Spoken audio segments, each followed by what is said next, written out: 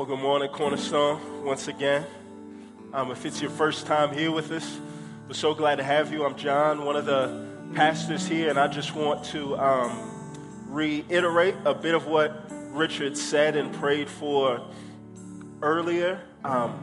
If you are a mother here today, we are honored to have you, and we're grateful for all the work that you do. And when I use that word mother, we use it in the broadest way, right? So there are those of us who fit days like this of celebration for some or days of mourning for the rest of us. And in a body this size, we have to both weep and rejoice. So there's some of you in here that have lost mothers, and today is a day that's hard for you to rejoice in because you think of what you've lost, and we want you to know that you're in our prayers. There's those of you that are in here that have had very real, tangible dreams of being a mother and have lost the seed that's in your womb. We believe that life begins at conception, so we believe that even though you may not have seen your child, God has. He or she is safe in His arms. You'll see them one day. You are a mother, and we're grateful to have you here. For those that have the desire to be so one day, we pray that God will fulfill that longing, because we know that so many of us are the people that we are because of the praying mothers that we've had. So for all of you in here that are mothers, especially those of you that have carried the unique burden of being a single mother for so long, you're seen, appreciated, and valued. Grateful to have you here along with the rest of our first-time guests. And so what I want to do is I want to start off today the same way that we do each week, is as we stand, we would prepare to hear from God's Word. Matthew chapter 4. Matthew chapter 4, verses 1 through 11. It's where we're going to read from. And it says this. Then Jesus was led up by the Spirit into the wilderness to be tempted by the devil. After he had fasted 40 days and 40 nights, he was hungry. Then the tempter approached him and said, "If you are the Son of God, tell these stones to become bread." That word "if" may be better read, "Since you are the Son of God, tell these stones to become bread." He answered, "It is written, man must not live on bread alone, but on every word that comes from the mouth of God."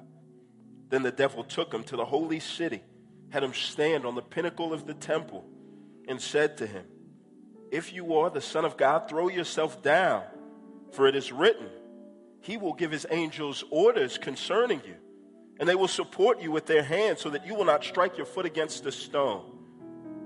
Jesus told him, "Well, it's also written, do not test the Lord your God." And again, the devil took him to a very high mountain and showed him all the kingdoms of the world and their splendor. And he said to him, "I will give you all these things if you will fall down and worship me."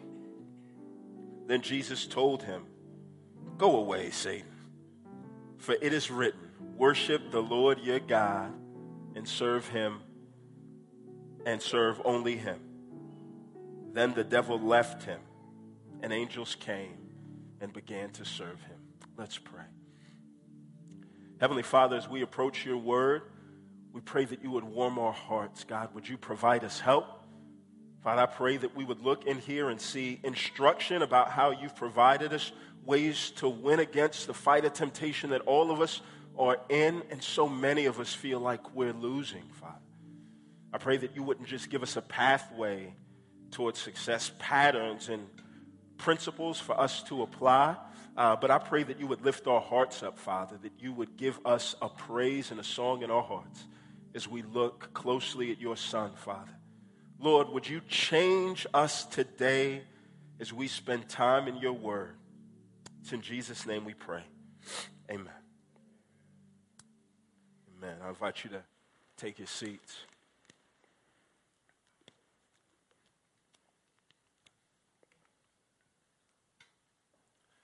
David, can you reset the clock? It says 35 minutes. And so I know I'm going to go more than that, but I don't want to just disregard it altogether. That'll help me out so that we can get out of here on time for Mother's Day lunch. Temptation. Temptation is an instigator. Y'all have friends that are instigators? They can just cause tension out of nowhere. Things can be good, and then things start to go really, really bad. But things can be bad, and when they come in, things just get worse. Temptation is an instigator. It causes tension. Nobody is exempt from temptation. And the crazy thing about temptation is it does this. It puts you in a fight with yourself. So I don't know the temptations that you face right now, but temptation tends to create a little bit of a tension that regardless of what you're tempted by, the tension goes a little something like this. I want this. I know I shouldn't want this. God says I can't have this, but I still want it. I don't want to want it. I even try really, really hard not to want it, but I want it. I convince myself that having it is bad for me, but I still want it. I'm tired of fighting against this thing that I know I shouldn't have. I'm tired of this fight, and the fight just doesn't bring me any relief. So do you know what I do? I give in. And the consequences aren't as bad as I thought. So I want it, and I continue to do this thing. Or I give in, and the consequences are worse than I thought, which should make me not want it, but I still want it. Have any of you felt like that when it comes to temptation? Have you been there? Right, of course you have. And you can fill in the blank with what it is, whether it's eating or sex or substances that you shouldn't take, or letting your anger and temper flare up, cheating on tests or taxes, whatever. We all face different temptations, but we find ourselves in the same cycle. And here's the thing about temptation. Even if you face it and successfully overcome it, dodging a temptation is not like dodging bullets. It's like dodging a boomerang. You may get out of the way, but do you know what it's just going to do? It's just going to come back until you don't get out of the way. Temptation is an instigator. It brings this fight, and sometimes we get tired of fighting. You've been here. You know that you love God. You love your marriage.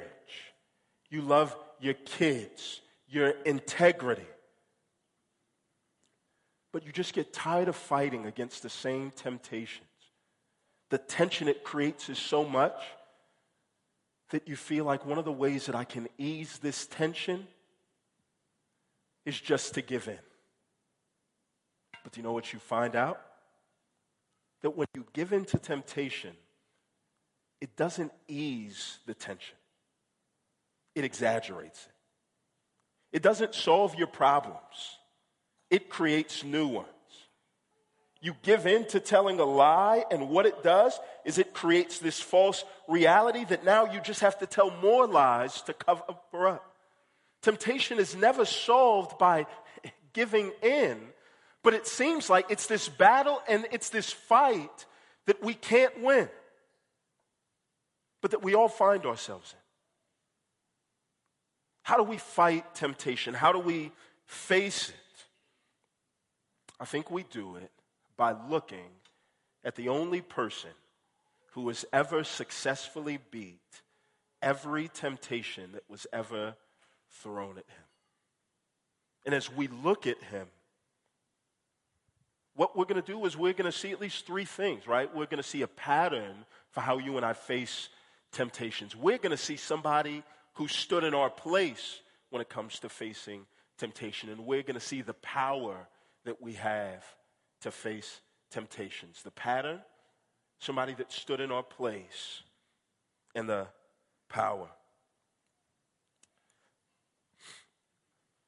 You don't face temptation or fight it successfully by staring your temptation in the eye and with resolve trying to overcome it. The reason why we're going through the Gospel of Matthew is because if we're going to succeed in the Christian life, it's not going to come from the strength of your resolve. It's going to come in how well you can see Jesus. And so what we're trying to do from now until the end of the year is paint this beautiful, clear picture of Christ so that as you see him and look at him, you can live how he lived. And so as we set a little bit of context, I really want to help y'all understand how it is that you look at the Gospels.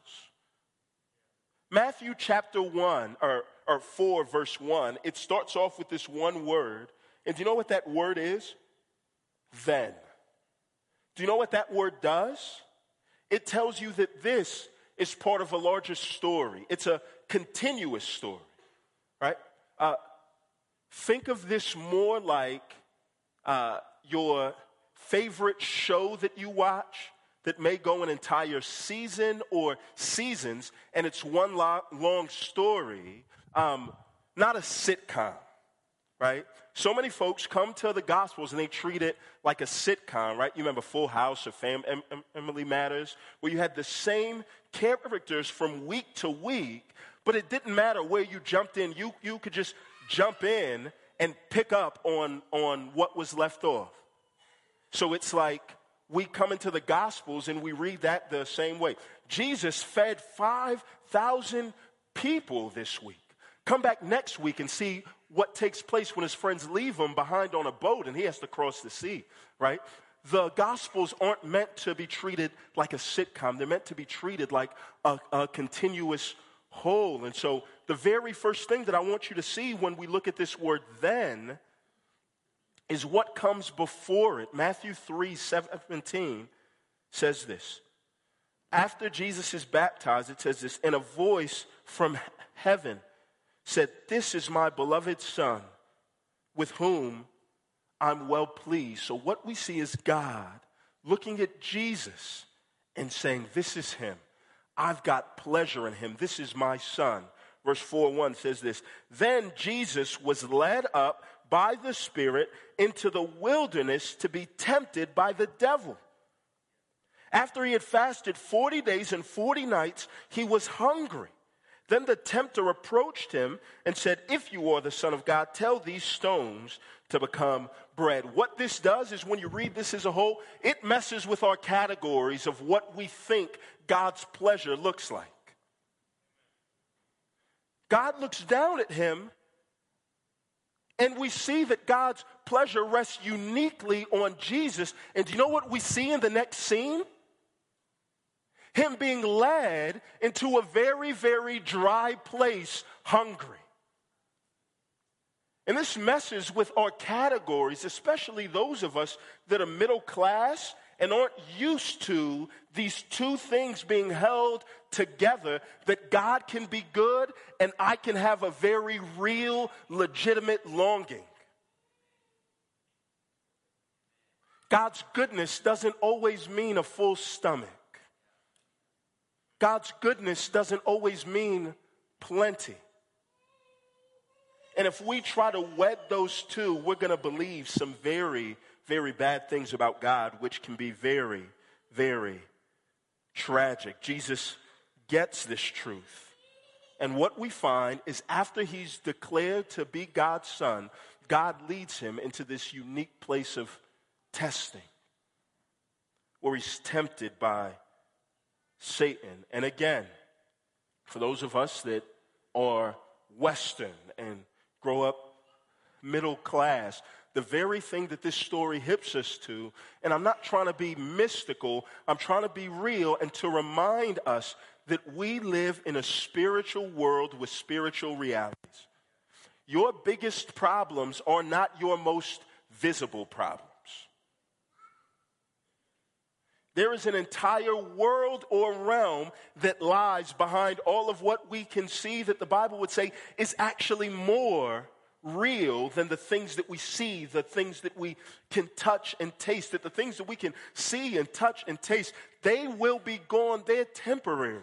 But there is a spiritual world that lies behind all of this that is eternal, and those are the most important realities. So when it comes to temptation of trying to live faithfully, if you and I live as if our biggest problems are the people that are standing right in front of us, we're not going to live very well in this world. We have a real enemy who is not all-knowing, but he knows a whole lot about you. He knows your pressure points. He knows where you have legitimate longings. You do not have a poker face that can fool him. So we find ourselves in this story, Jesus being tempted by Satan. And we're going to look at this like a magic eye. Yeah, you remember those things, right? When I was young in the newspaper, there was a picture, and it just looked like a row of ducks or a row of plants, and you look at it, and there's obvious things that come up, but then if you held your nose up to it and looked closely and then pulled it away from your face, you saw this 3D picture that was this deeper meaning. That's what this is going to be like. So what we're going to do is we're just going to go through this story 3 times, and the first thing that we're going to see are the things that are obvious.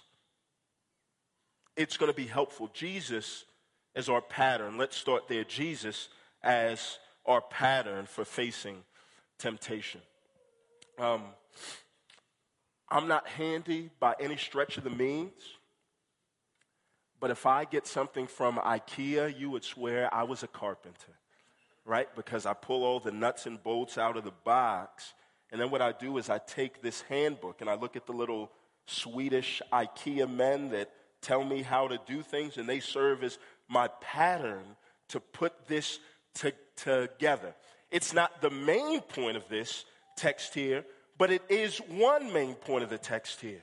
That Jesus becomes our pattern for facing temptation. And I just want to walk you through this real quick. The very first thing that we see here is that Jesus runs into a lot of the same temptations that we do. Look here at verse 3. He's tempted. Then the tempter approached him and said, "If you are the Son of God, tell these stones to become bread." The very first thing that we're going to have to see is when somebody says something or speaks, the most important thing is not the exact words that they use. It's what they mean by the words that they use. You've been in convos where somebody has said something and you say, "What did you mean by that?" And if they just repeat what they said, what you say, no. You just repeated what you said. What did you mean? There's something else that you mean. So what Satan does is he comes in and look. His words here are this, verse 3. If you are the Son of God, or since you're God's Son, tell these stones to become bread. What he means by this is, if you're really God's Son and God really has pleasure in you, then you have no business being hungry. If God really loves you, all your desires should be fulfilled, shouldn't they?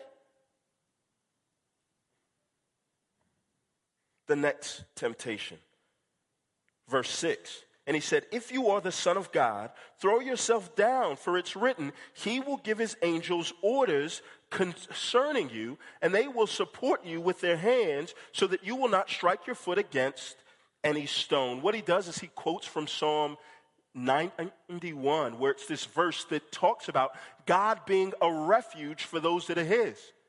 So if his first temptation says this, God's love means that you should be free from hunger, here's what he says here. God's love means that your life should be free from hazards. That I thought God loved you, right? If God loves you, let's prove it and put it to the test. Put yourself in harm's way and see if God will come and save you. And then the third temptation, verses 8 and 9, again, the devil took him to a very high mountain and showed him all the kingdoms of the world and their splendor. And he said to him, look, I will give you all these things if you will fall down and worship me. Here's what he's saying to him. God's plans for your life can be hurried. There's a shortcut to where God's trying to take you, and I'm the one that can take you there. All it's going to take is a little bit of spiritual compromise for you to have the political and economic gain that you want. The ends justify the means. Jesus is tempted in very real ways. But look, and again, we just want to look at what's obvious. How does he triumph, right? With the first one, what he says is, verse 3, since you're God's son, tell these stones to become bread. Verse 4, Christ says this, it is written, man must not live on bread alone, but on every word that comes from the mouth of God. What he says is, I do have a legitimate longing, but I'm not going to take matters into my own hands to fulfill it. I'm going to wait. I'll wait on God. I can trust him. God can satisfy me. God sustains me. When Satan says that his life should be free from trouble, verse 7, Christ says this, it is also written, do not test the Lord your God. What he's saying is, I know that God can and will protect me, and I know it so well that I don't have to put him to the test. I'll wait for trouble to come, and I'm confident that he's going to save me. And the last one, right? Go away, Satan, for it is written, worship the Lord your God and serve only him. What he says is, listen, God's going to give me all that I hope for and more. I don't need to compromise my worship of him to take this shortcut. Jesus is tempted. He responds to temptation, and look here at the end, verse 11. Then the devil left him, and look, and angels came and began to serve him. Do you know what we see there? Jesus didn't give in to temptation. He responded with God's word. And do you know what God did? God provided for him in a miraculous way. And you look and you say, well, John, that's obvious. And I say, I know. Matthew's trying to drive this point. And the point that he's trying to drive is this. Look, temptation is going to bring tension. That tension is never eased by giving into it, but it's always eased by holding out and waiting for God to do his thing.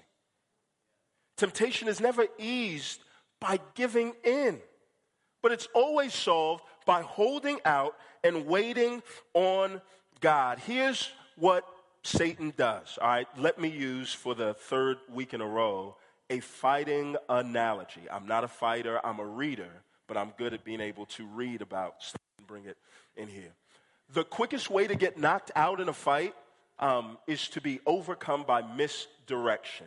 Roy Jones Jr., he used to do this all the time. For those of y'all that have watched him, sometimes he'd sit in box and he'd just stick out his right arm here, and as soon as the person looked at his right arm, he'd hit him with the left.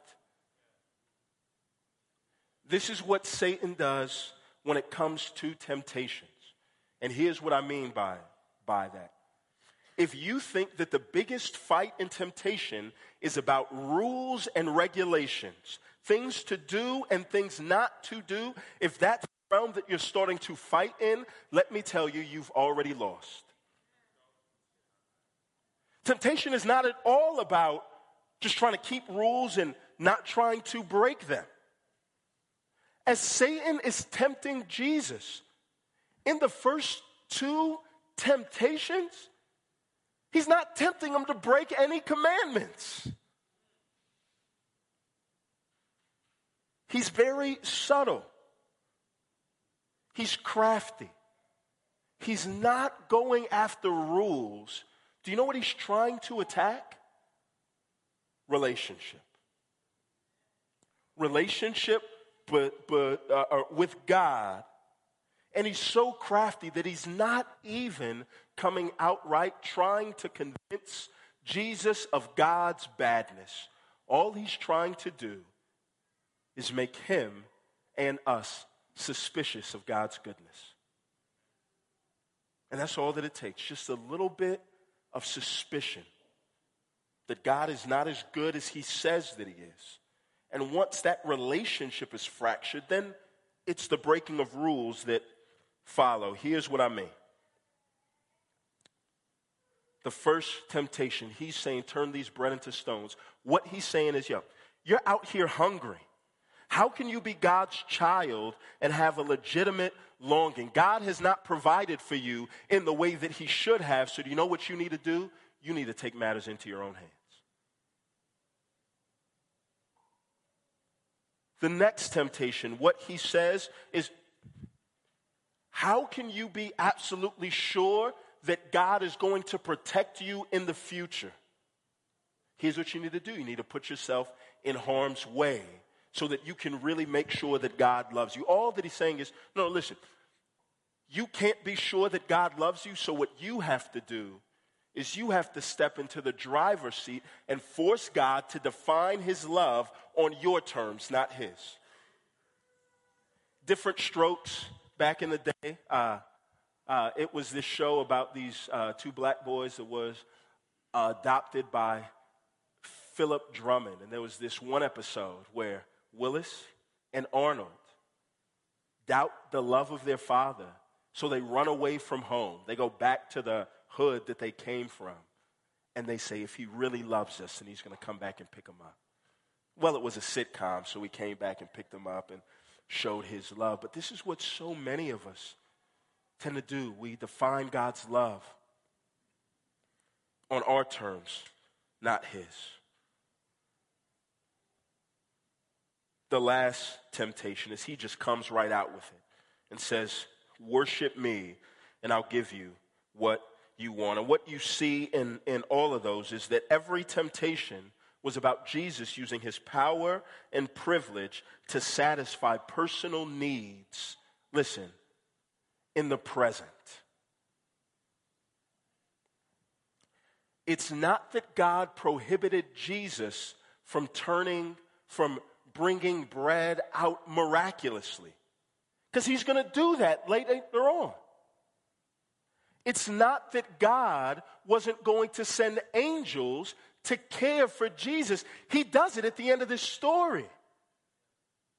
It's not that God wasn't going to set up Jesus as ruler of all the kingdoms of the earth. You read the last verses of the Gospel of Matthew, Jesus comes back and says, I have all authority in heaven and on earth. The problem was Satan tries to make us doubt God's provision so that we think if these things are going to take place, they've got to take place now. We can't wait on God. We can't trust in him. We can't hope in him. And so as Jesus is responding to these temptations, he's not just sitting here in the realm of trying to, all right, God said, I can't do this and I can't do this. He's not sitting in the realm of prohibition. What he's advocating for is patience. Yeah, it's not no, it's just no, not now. God's going to do it in his own time. Not now. I can wait on God. Not now. God has a purpose for my hunger and the legitimate longings that I have that I cannot see right now, so I don't have to take matters into my own hands. Not now. God will protect me when I find myself in harm's way. And even if he doesn't, what we see in the life of Christ is that God can raise the dead. So, not now. I don't need a shortcut to God's plan at all. Have you ever thought about that? When facing temptations, do you find yourself in a losing battle because you spend all of your time trying to keep rules and not break others? Have you ever taken a step back and just asked, what's underneath my desire to do this? Right? Listen, what's stealing other than the symptom of somebody who doesn't believe that God will provide for their needs and thinks that the answer is in something that I don't have that I can get? What's anger and lashing out at somebody other than disbelieving that God's going to protect me when I'm wronged?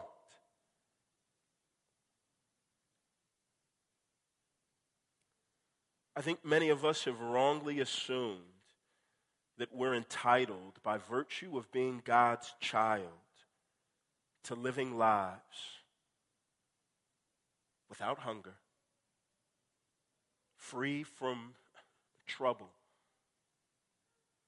And we feel that if we're going to be obedient to God, that it shouldn't cost us anything.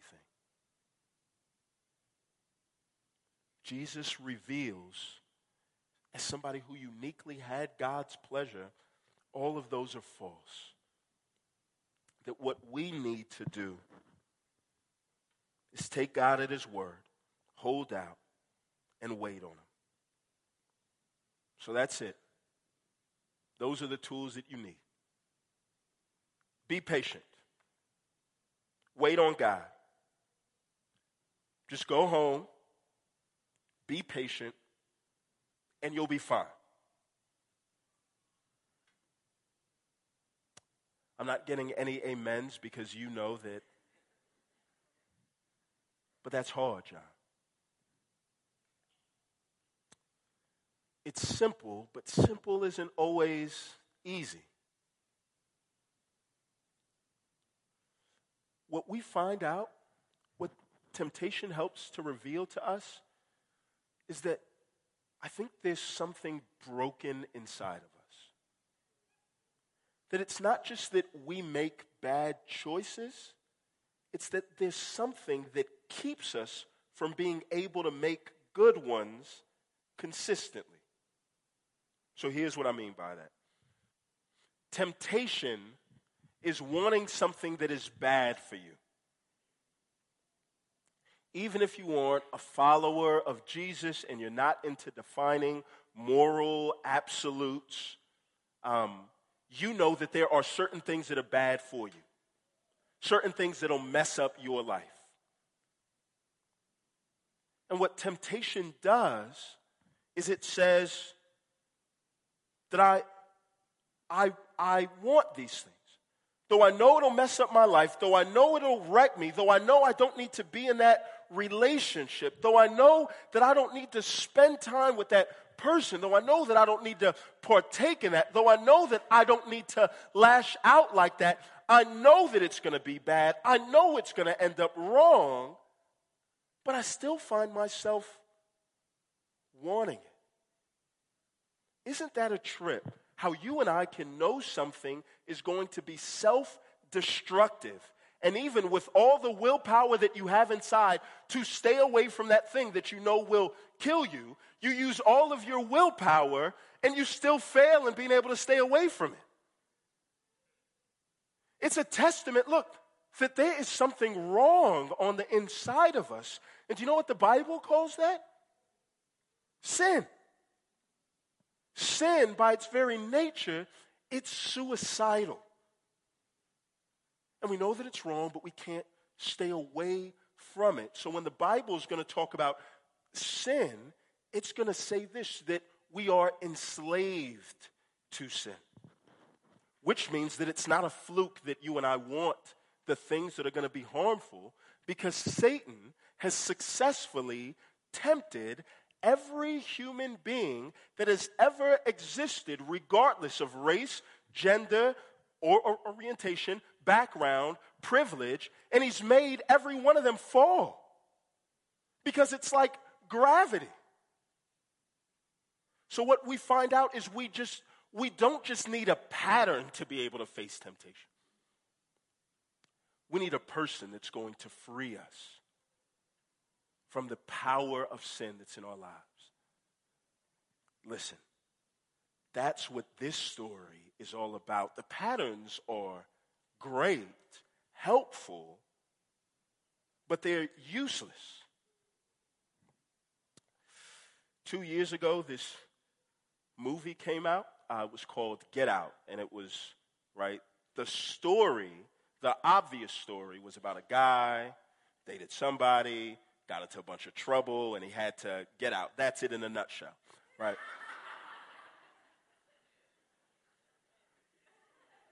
But after you watched it, saw it the first time, stepped out, went online, and I read thought pieces and articles and all this stuff, and people, including the director, brought out, wait. Yeah, it was just about that, but this guy was actually a symbol for a larger group of folks. I put this character in there as a representative for a larger group. So if you don't read all of what he says before that, you'll get to the movie and you'll enjoy it, but you won't really get the point of it. I'm bringing all of that up because that's how your Bible is put together. That if you just jump in and read this, it's, this is great. Jesus faced temptation by trying to wait on God's best for him. So here's what I'm going to do. I'm going to go home and try to wait on God's best for me. And what you're going to do is try and try and try. You may dodge a few temptations here and there, but you haven't dodged bullets. You've dodged boomerangs that are going to come by and blindside you. What we need more than just patterns is a person to stand in the gap for us. And so here's what takes place. If you read this story with the rest of the Bible in mind, it shows that this is not just a story about a pattern to face temptation. It's a story about a person who stood in our place to face temptation. Verses 1-3 says this, look, then Jesus was led up by the Spirit into the wilderness to be tempted by the devil. He had fasted 40 days and 40 nights. He was hungry. Then the tempter approached him and said, if you are the Son of God, tell these stones to become bread. After Jesus was declared to be the Son of God and he was baptized, he was led into the wilderness and fasted for a period of 40 days. That sounds good unless you read the author's intention. In Exodus, do you know what God does? God takes Israel and declares Israel to be his son. God's going to take Israel and declare him to be his son. And do you know what God will do? God's going to baptize them in the Red Sea. Bring them from death to life in the Red Sea. Then what God's going to do is God is going to lead his chosen son Israel into the wilderness. In the wilderness, Israel is going to wander for 40 years while God provides them bread.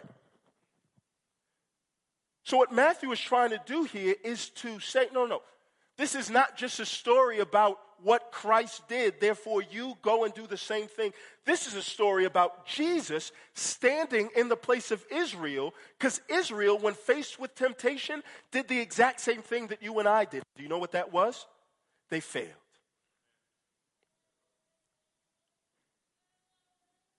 If you think that I'm making too much of that point, then what you have to do is you have to look at the temptations. 3 things that they are tempted to do. think that God doesn't love them because they're hungry and they don't have bread. Israel did that. Putting God to the test. Saying God really doesn't love them and they have to define God has to prove his love on their terms, not on his. That they're going to disregard that God saved them, cared for them, delivered them. And they're going to say, well, God, you really don't love us because we don't have meat, water. And then lastly, Israel was tempted in the wilderness with worshiping another god, idolatry. Satan comes with all three of those tests, and I just want you to see this. Satan is not creative. Karen Ellis said this. He is the best marketer. He's going to take the same temptations and repackage them over and over and over. It's like Disney, right? It's the same movies and over and over. But listen, it's not just that Jesus was tempted like Israel. It's not just that he was led by them. We talked about how Jesus triumphed by use of the scriptures, but here's what I want you to see. The particular scriptures that Jesus cites from is Deuteronomy 6-8. Let me put that in perspective. There are 929 chapters in the Old Testament. Jesus uses 3 of them. Let me put that in more perspective. There are 780,000 plus words in the Old Testament, and Jesus chooses 33 from this narrow piece of scripture. What does Deuteronomy 6-8 state? It's a recounting of Israel being led into temptation in the wilderness and failing. So as Jesus is battling Satan here, do you know what he does? He's proving that he's standing in our place.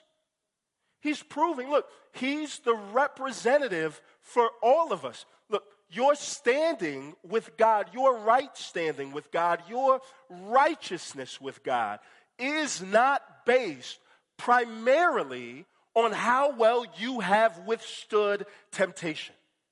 Do you know why? Because all of us have fallen to it. So what Jesus does is he comes in and what he says is, I'm going to be the representative. I'm going to stand in the place of them and do what nobody else could do at a disadvantage. So what you have is Israel being fed for 40 years in the wilderness, being miraculously provided for by God. Scholars say close to 2.5 million people crossed that Red Sea and saw waters parted. And when they were tempted to doubt God, they couldn't get a majority to convince the rest that God is trustworthy.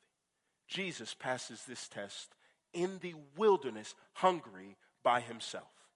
You look at the beginning of your Bible, and Adam and Eve are in a garden with plenty of other food options, and Satan comes to tempt them, right? Not just to break God's rule, but to be suspicious of God's goodness. And they're in a garden with other food options, and they fail the test. Jesus is in a desert by himself, hungry, and he passes God's test. In one way, what Jesus does is unique. Or in one way, what he does is a pattern for how you and I are to face temptation to trust God's word. But in another way, what he does is unique because he does it on behalf of those of us that haven't trusted God's word. Those of us that have been convinced that God isn't good to us that God isn't good because we've had a legitimate longing for children. And we've tried to go about it the right way, and it hasn't happened. And we look out at the lives and compare our scenario with people that aren't trying to walk with God, and they have what we want, and we come to the conclusion that God can't be trusted, and we have to take matters into our own hands. For all of us that have fallen prey to temptation, Jesus doesn't just come down from heaven and tell us to get our act together. He comes down from heaven. He stands in our place. He does what we couldn't have done.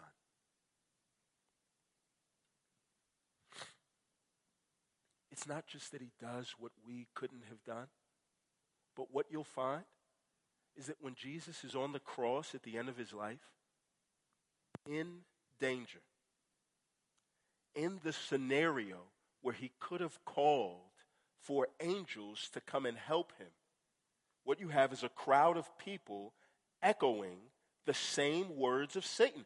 If you're God's son, why don't you get down off the cross and save yourself? And Jesus could have used his power, his privilege, his special status as God's son to save himself. Decided not to, because he knew that the only way for him to save us was for him not to save himself. The only way for him to present a group of people who constantly choose the very thing that's going to be the death of us is to ensure that he went before us and took that death, so that when we stand in front of God, we don't have to plead to the resume of things that we've done and haven't done, but we get a chance to plead for his.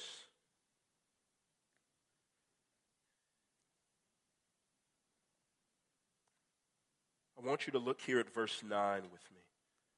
It says this, and he said to him, I will give you all these things if you will fall down and worship me.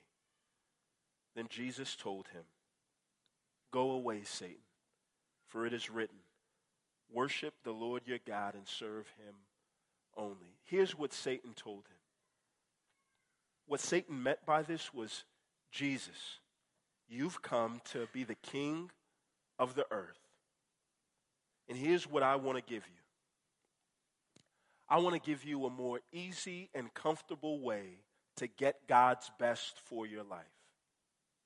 He essentially promised Jesus a crown without him having to bear a cross. And notice Jesus' response. Worship God and serve him only. And what we see in this is that the worship of God is going to cost you something. And that thing that it's going to cost you is your entire life. Make no mistake about it. When God calls us to worship him, he's calling us to give him our entire life and allow him to dictate not just the end of the journey, but the route that we're going to take to get there. It is costly. It's always going to be costly for everybody. Listen, but it's worth it. What Jesus does by refusing this temptation is he helps to show you and I that when we give in to temptation, we never win because we always give up more than we can get. If Jesus would have fallen succumb to this temptation, he may have gotten rule of the kingdoms of the earth, but do you know what he would have lost? The authority of the heavens.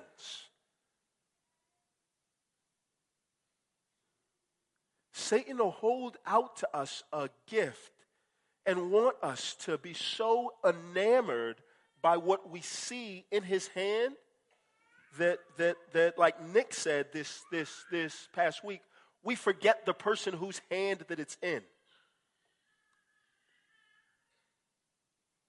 Jesus stood in our place.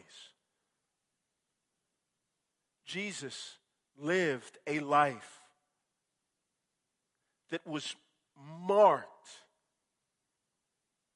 as this steady stream of stuff that flows from here. Jesus defeated Satan here so that you and I would know that as he lived his life, he's going to come out victorious. That's why through the rest of the Gospels, you see the ease with which he casts out demons in response to a folk. He beats the big boss here, and he lives this life of victory. And I want y'all to hear this. Right? Here's some of the best news. You and I can look at this and say, well, John, that's great. I'm glad that he did this and stood in my place. But he was God. Of course he did that. Do you know what the best news of this story is?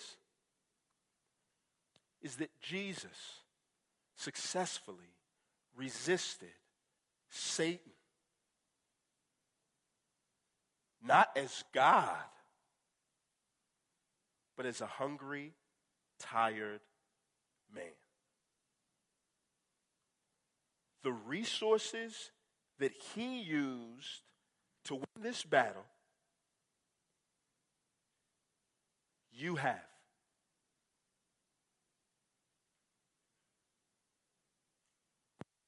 The Spirit of God that raised him from the dead, what Paul's going to say for those of us that have put our trust in Christ, we have that same Spirit. The Word of God that he used to resist the devil, we have. That's why James is going to say, or Peter's going to say, resist the devil and he'll flee. Jesus is not just our pattern. He hasn't just stood in our place, but he gives us power. Hebrews says this, therefore, since we have a great high priest who has passed through the heavens, Jesus, the Son of God, let us hold fast to our confession. For we do not have a high priest who is unable to sympathize with our weaknesses, but one who has been tempted in every way as we are, yet without sin. And that would be good news in and of itself, but it goes on and says this, therefore, let us approach the throne of grace with boldness so that we may receive mercy and find grace to help us in the time of need. Before Christ comes, before he came, you and I found ourselves in a battle with temptation that we couldn't win. Since he's come and defeated this foe on his own in our place, he's offered us the power and ability to do the same, to walk in the same footsteps. So if we'll stare at him, if we'll find ourselves patient, motivated out of what he did, if we'll find ourselves as a group of people leaning into his Spirit, his word, and his people, and not just confessing our sins, but confessing our temptations, not just to one another, but to him, what we'll find is that God's word is true. That we can approach his throne of grace boldly and find the help that we need to live the type of lives that cause people who give in to every temptation and find themselves less than satisfied, to look at a group of people who hold out and find themselves fully satisfied in God's word and God's word alone.